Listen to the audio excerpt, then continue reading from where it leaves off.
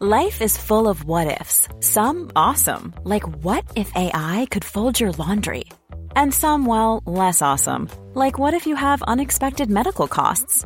United Healthcare can help get you covered with Health Protector Guard fixed indemnity insurance plans. They supplement your primary plan to help you manage out-of-pocket costs. No deductibles, no enrollment periods, and especially no more what-ifs. Visit uh1.com to find the Health Protector Guard plan for you. You should celebrate yourself every day, but some days you should celebrate with jewelry. Whether you want to commemorate an unforgettable moment or just bring some added sparkle to your collection, Blue Nile can offer you expert guidance and a wide assortment of jewelry of the highest quality at the best price. Go to BlueNile.com today and experience the ease and convenience of shopping Blue Nile, the original online jeweler since 1999. That's BlueNile.com. BlueNile.com. Many of us have those stubborn pounds that seem impossible to lose, no matter how good we eat or how hard we work out. My solution is PlushCare. PlushCare is a leading telehealth provider with doctors who are there for you day and night to partner with you in your weight loss journey. They can prescribe FDA-approved weight loss medications like Wegovy and Zepbound for those who qualify. Plus, they accept most insurance plans. To get started, visit plushcare.com/weightloss. That's plushcare.com/weightloss.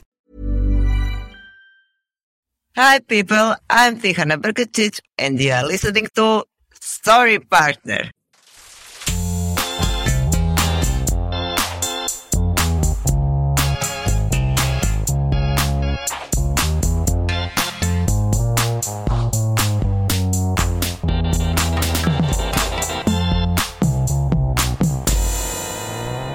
Hello and welcome to Sorry Partner, a weekly podcast about bridge and all things interesting to bridge players, brought to you by bridge partners and friends, Catherine Harris and Jocelyn Starts.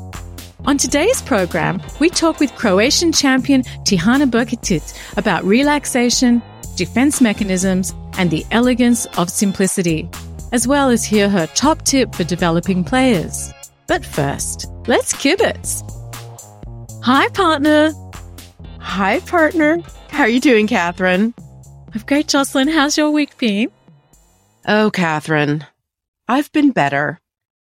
I did a really ridiculous thing at the table last night in a Teams game, and let me tell you about it. So I had a 25-point hand, but it was a two-suitor, and I was playing against one opponent in particular who never passes.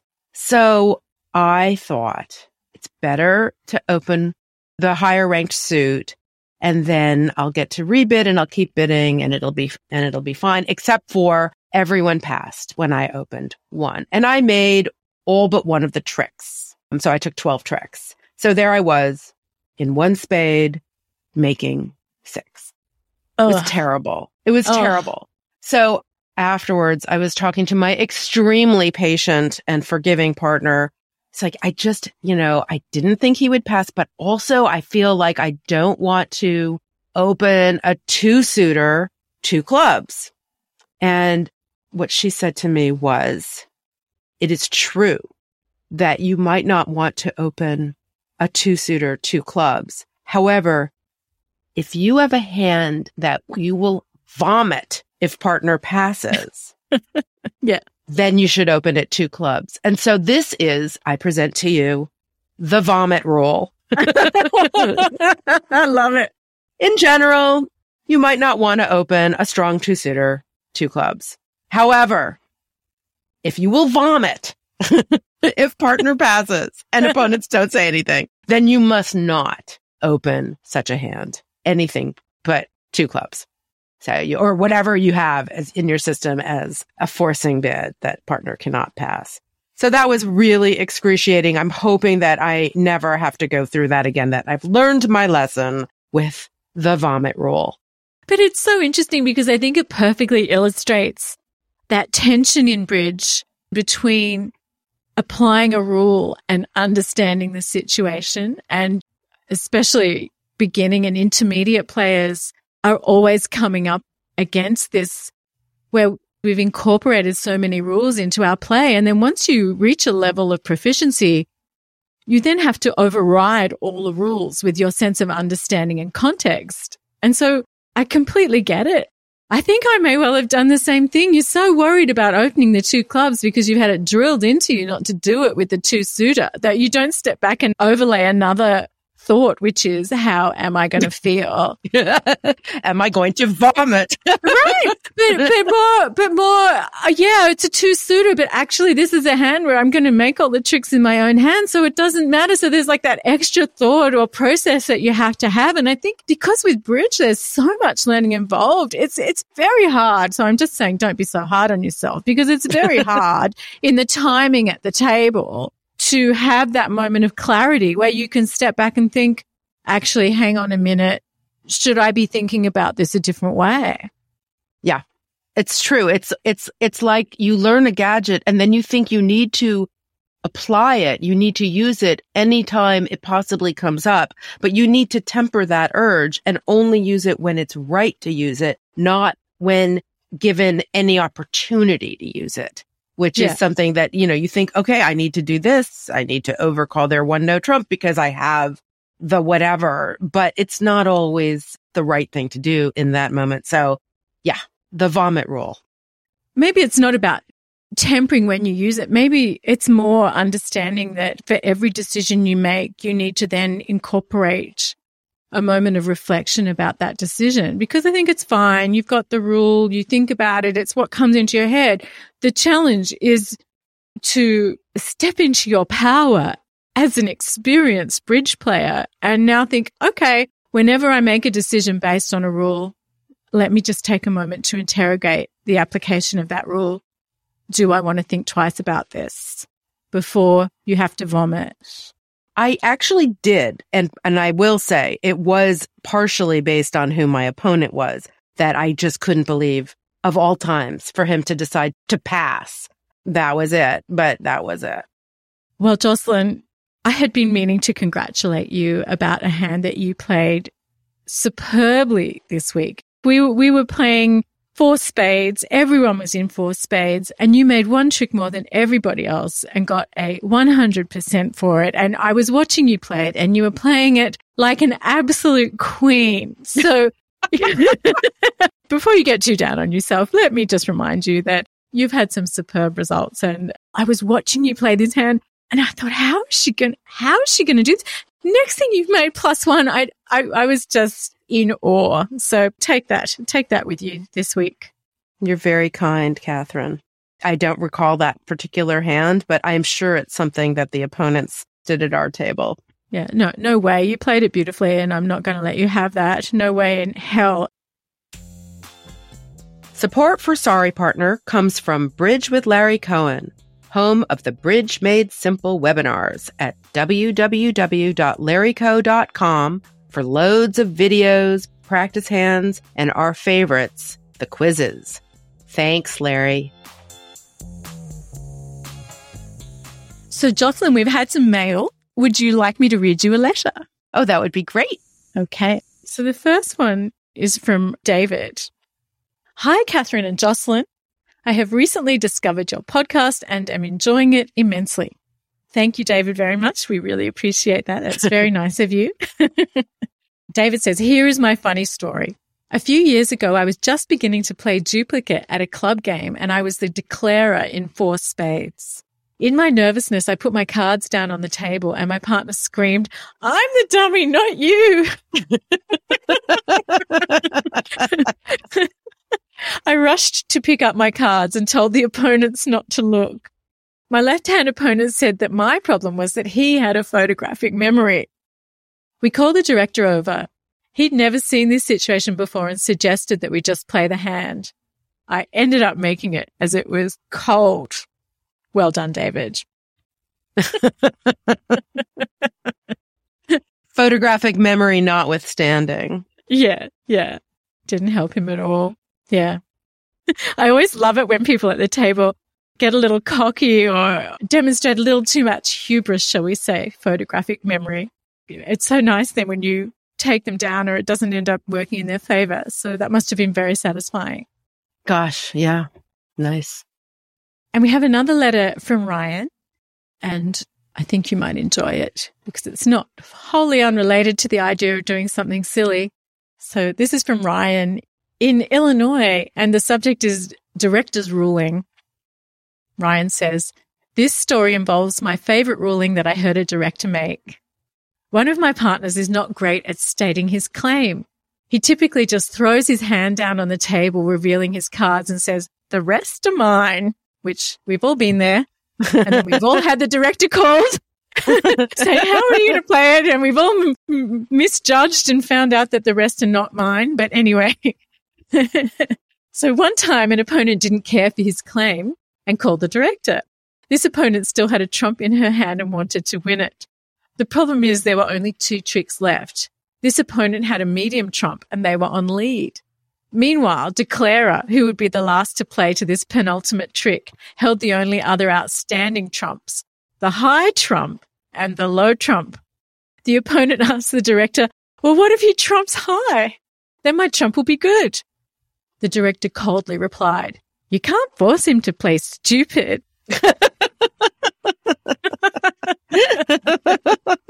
If only you could.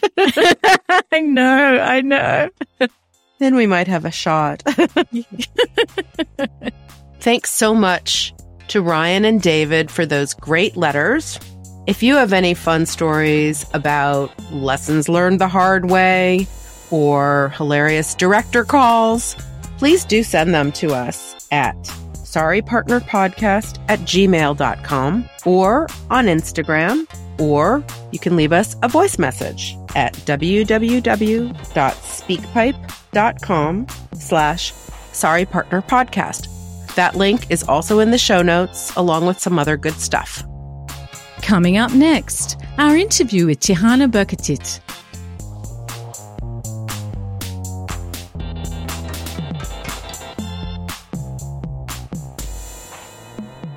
Croatian champion Tihana Brkljacic is a bridge champion as well as an academic expert on the psychology and science of bridge. When she's not representing Croatia at the European and World Championships, she's training bridge coaches and teaching psychology at Zagreb University. We began by asking her about her earliest memory of the game. The first things I remember is going to tournaments with my parents. It was super exciting because it was going abroad and meeting interesting people and going to trips and everything. So my earliest memory is definitely about that, not about me playing bridge. And when it comes to playing, first time I played was when I was working as a waitress in the bridge club and somebody did not arrive on time. So they were looking for anyone to substitute. And since I was a daughter of a bridge player, somehow they thought that I would be better than others. I was not. They just told me pass all the time and don't do anything. We will take care of everything. Just sit here. That's hilarious. That's my first bridge memory. I have no idea how did I do in that match. Nobody told me. They just sent me home. And so at what point did you develop skills and realize that you were quite good at bridge? Well, I took bridge course when I was in my early 20s, which is quite late for a big kid in a bridge family. But my parents did not allow me to do anything with the bridge before I finished my studies. But actually, with time, they allowed me. So few years before I finished studies, they allowed me to go to the course. And well, then I don't know, I was maybe playing for 3 or 4 years, just recreational bridge, nothing serious. And then they were missing a player for Croatia junior team. And I was 24 and I could still play as a junior. So they asked me, will you do it? And I said, yeah, I could. And then I was already working. I quit my job. I was playing bridge 5 or 6 times per week, every evening, talked only about bridge. I was also reading a lot of books and everything. So for a year or something, I did basically nothing but tried to learn some bridge. Were there any books that were particularly impactful that year? Well, I was reading like books for, let's say, intermediate players, a lot on declare play. There were some books like the Hammond book at the table, and from real educational books, I learned some techniques, and I was never a bidding type. So I never really read or thought about bidding. I know like 3 conventions. And that's what I think it's enough for a bridge player. Do you have a favorite tournament that you like to play? My favorite tournament is Peć. It's a small town in Hungary, maybe 300 kilometers from Zagreb, where I live. And I'm going there for at least 20 years. The tournament is in the first week of a year. So sometimes we go there on New Year's Eve, and then we celebrate New Year there. And after that, we play a tournament. It's a small tournament, maybe 15 teams. But there are good Hungarian players, and there are some of us from Croatia. And it's a really nice venue. And the whole town, it's a student town. So there is a lot of life on the streets, and everybody stays awake for the whole night. And it's very lively, and I really like it. It sounds lovely. What do you think your regular partner or one of your regular partners might say is your greatest strength as a bridge player? Okay, I have 2 regular partners. I have one male and one female, because sometimes I play in women competition and sometimes I play mixed. So I think that my male partner would say that my biggest strength is that if it's serious, I can play well. And my female partner would say that my biggest strength is my attitude. Generally, that I can be funny, that we can have a nice time together and things like that. My male partner is focused on the result, and my female partner is focused on my well-being. Can you explain a bit more about what did you say that your male partner would say your strength was? That when it's serious, he would say that I really change my play from club tournament to some championship. So I would say that my partner thinks that I play much better when the tournament is important. When there is event that counts, that my bridge gets better. And do you think that's true? Does it get better? Yes. Or you can put it the other way around. When the event is not important, I just don't take too much attention on anything. I'm more likely to have fun or just to enjoy the tournament and play more on feelings than using my brain. Mom deserves the best, and there's no better place to shop for Mother's Day than Whole Foods Market. They're your destination for unbeatable savings, from premium gifts to show-stopping flowers and irresistible desserts. Start by saving 33% with Prime on all body care and candles. Then get a 15-stem bunch of tulips for just $9.99 each with Prime. Round out Mom's menu with festive rosé, irresistible berry chantilly cake, and more special treats. Come celebrate Mother's Day at Whole Foods Market. Life is full of what-ifs. Some awesome, like what if AI could fold your laundry? And some, well, less awesome, like what if you have unexpected medical costs? United Healthcare can help get you covered with Health Protector Guard fixed indemnity insurance plans. They supplement your primary plan to help you manage out-of-pocket costs. No deductibles, no enrollment periods, and especially no more what-ifs. Visit uh1.com to find the Health Protector Guard plan for you. Hey, it's Ryan Reynolds, and I'm here with Keith, co-star of my upcoming film, If, only in theaters May 17th. Do you want to tell people the big news? All right, I'll do it. Sign up now and you'll get unlimited for $15 a month and 6 months of Paramount Plus Essential Plan on us. MintMobile.com/switch. Upfront payment of $45 equivalent to $15 per month. Unlimited over 40 gigabytes per month. Face lower speeds. Videos at 480p. Active Mint customers by 531.24 get 6 months of Paramount Plus Essential Plan. Auto renews after 6 months. Offer ends May 31st, 2024. Separate Paramount Plus registration required. Terms and conditions apply if rated PG. Do you feel that you put that much more effort and concentration when you're playing at an important tournament but it takes so much out of you that you need to conserve perhaps other times? I understand. I'm not sure because it does not happen on purpose. It's not like I'm telling myself now, Tihana, you should concentrate because it's important. It just happens that when I think that something is important, then I transform into somebody else who plays better than me. You have a background in academic psychology. How would you explain that, stepping back and putting on your professor's hat? Oh, it's really difficult to analyze yourself. But yes, I think that I'm somehow saving myself when I'm not playing, when I do not consider an event important. But definitely it's not on purpose. I think that's fascinating. I mean, if you're going to play well, you might as well play well when it counts.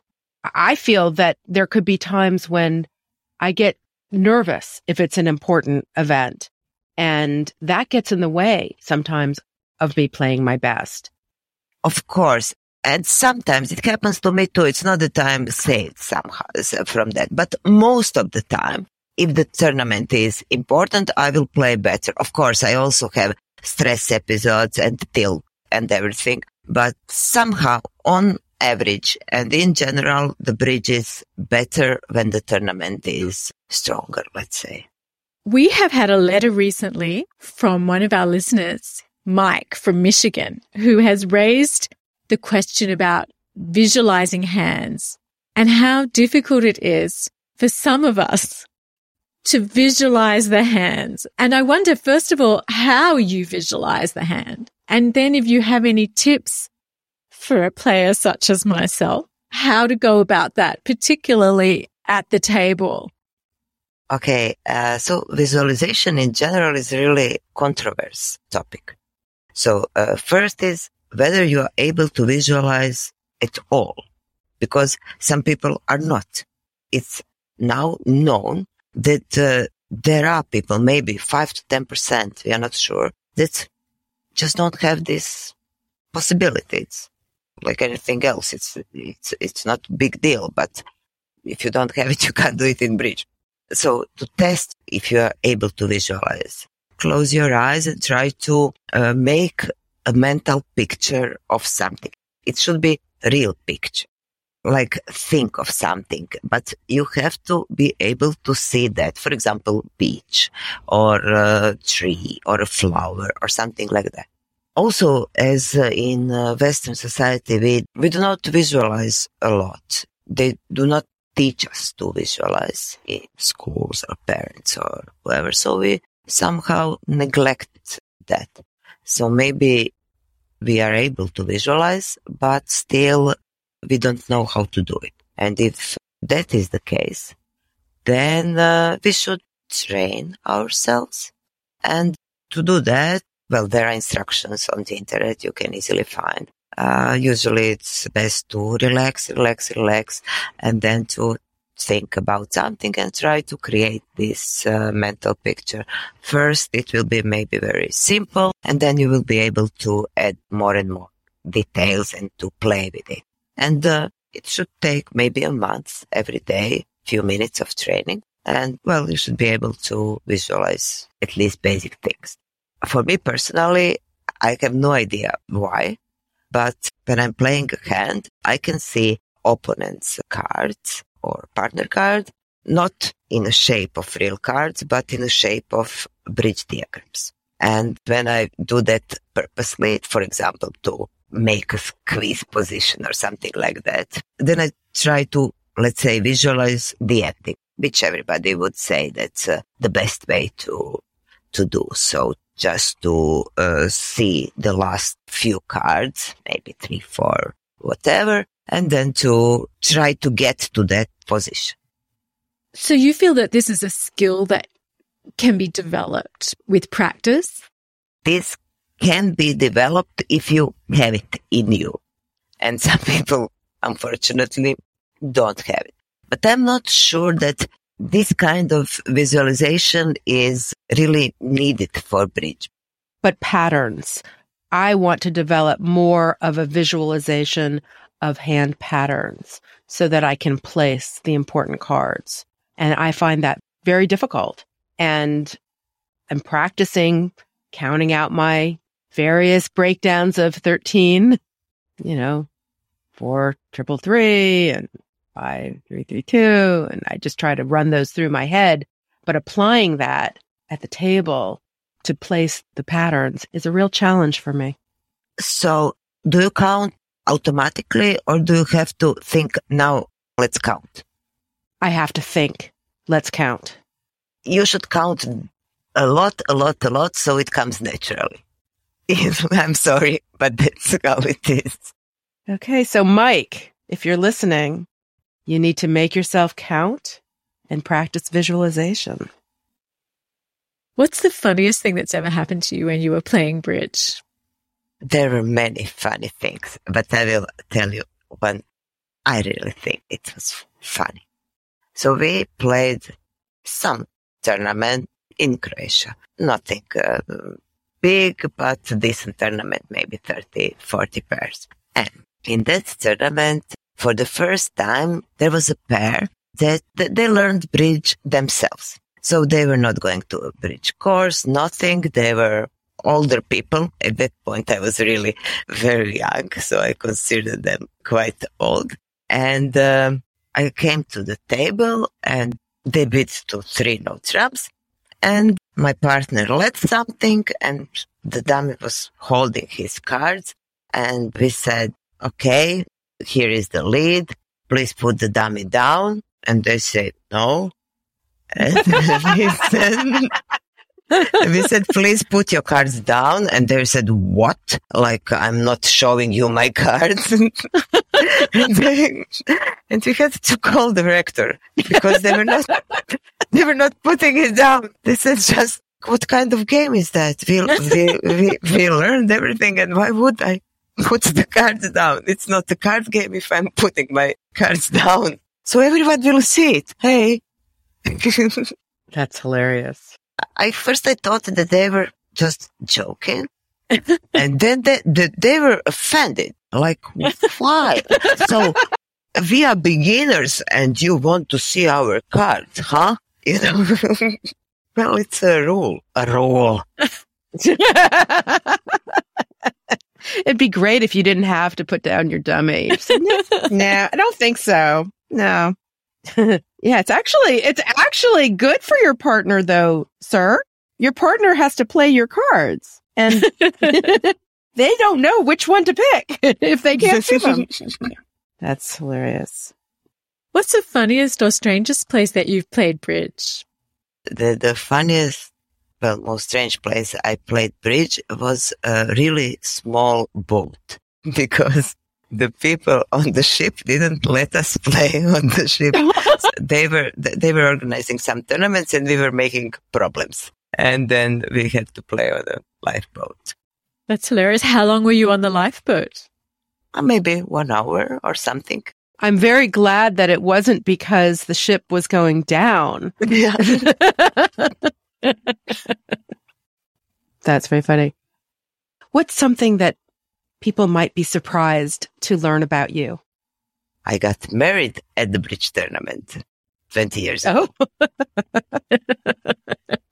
And you were dressed for the wedding? Of course. I was dressed in the white dress as a princess. And so after the ceremony, did you continue to play? Yes, I was married between sessions. So we started one session, then in between the 2 sessions of mixed pairs in Pula Bridge tournament that I organized, by the way. We were married between the sessions and continued to play afterward. And how did you do? We made 55%. There is an article in New York Times about it. They found it particularly funny. We will find that. Yeah, you should. That's hilarious. You mentioned earlier that you were not as into bidding, perhaps, as you are into the play and don't care for a complicated convention system. Are there any conventions, though, that you do like? Do you have a favorite? Yes, I really like 2 diamonds week in diamonds. That's my favorite convention. No multis. No, nothing. I actually have a system that is developed for myself by my partner, who really likes sophisticated systems, but he developed 2-page system that covers everything. I know page and a half, and I'm working hard on that half that's still unlearned. And yeah, 2 diamonds is my favorite convention. Because it's not something complicated. Yeah, it's really not complicated. I know it very well, and I use it very often. But you're not talking about a week 2. Is that what you mean? Yes. Well, yes, it's week and it's 2 because it's 2 diamonds. I like that conventions have a part of meaning in them. Like 2 diamonds, it's diamonds and it's 2.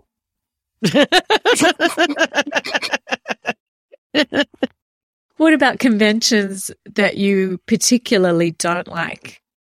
Well, we play all normal conventions like splinters and small and blackwood and various qubits. But I don't play, for example, Flannery, and I'm not sure what it is. It's 2 diamonds.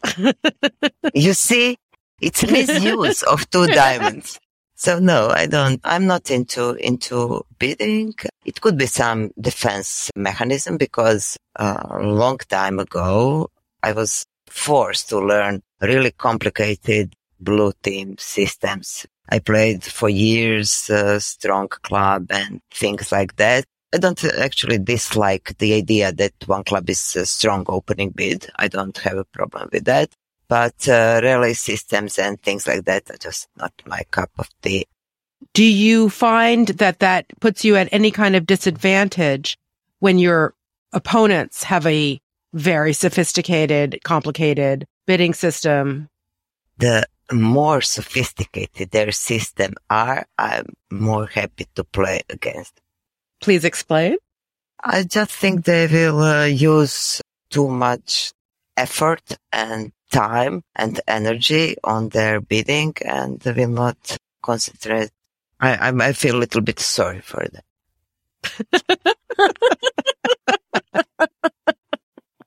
When the people come down and they put down their pre-alert, yeah, you say, "Oh, I'm so sorry." I try to be polite. Yeah. What's the best bridge tip or advice that you've ever been given? The best bridge tip I was given is to try to put myself into opponent's shoes or mind.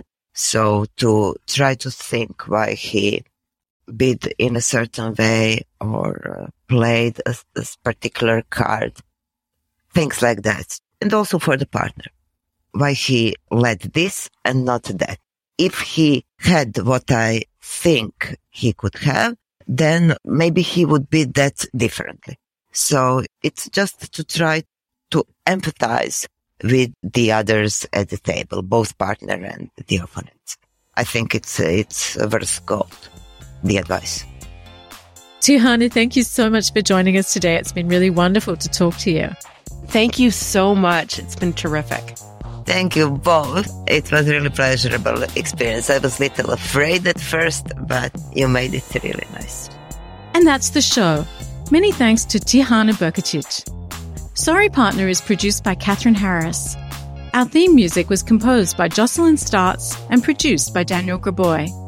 Send your bridge stories and comments to sorrypartnerpodcast@gmail.com or at Sorry Partner Podcast on Instagram, or send us a voice message at www.speakpipe.com/sorrypartnerpodcast, and please consider supporting the show. These links are in the show notes and on the website, along with some other good stuff. We'd love to hear from you, but be nice, or we'll call the director. Until next week, play well. May all your finesses be on side. And remember, as Tihana says, empathize with others at the table. Put yourself into your opponent's shoes. Thank you, partner. Thank you, partner. Bye. Bye.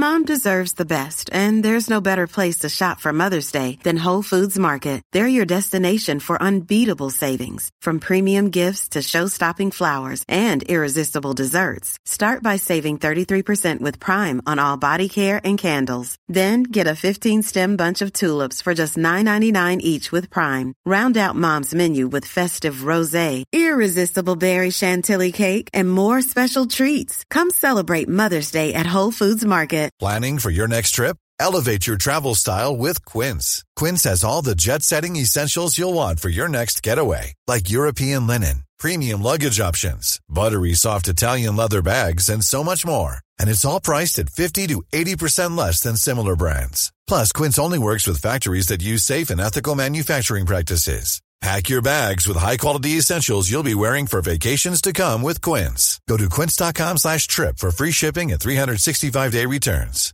Hi, I'm Daniel, founder of Pretty Litter. Cats and cat owners deserve better than any old-fashioned litter. That's why I teamed up with scientists and veterinarians to create Pretty Litter. Its innovative crystal formula has superior odor control and weighs up to 80% less than clay litter. Pretty Litter even monitors health by changing colors to help detect early signs of potential illness. It's the world's smartest kitty litter. Go to prettylitter.com and use code ACAST for 20% off your first order and a free cat toy. Terms and conditions apply. See site for details.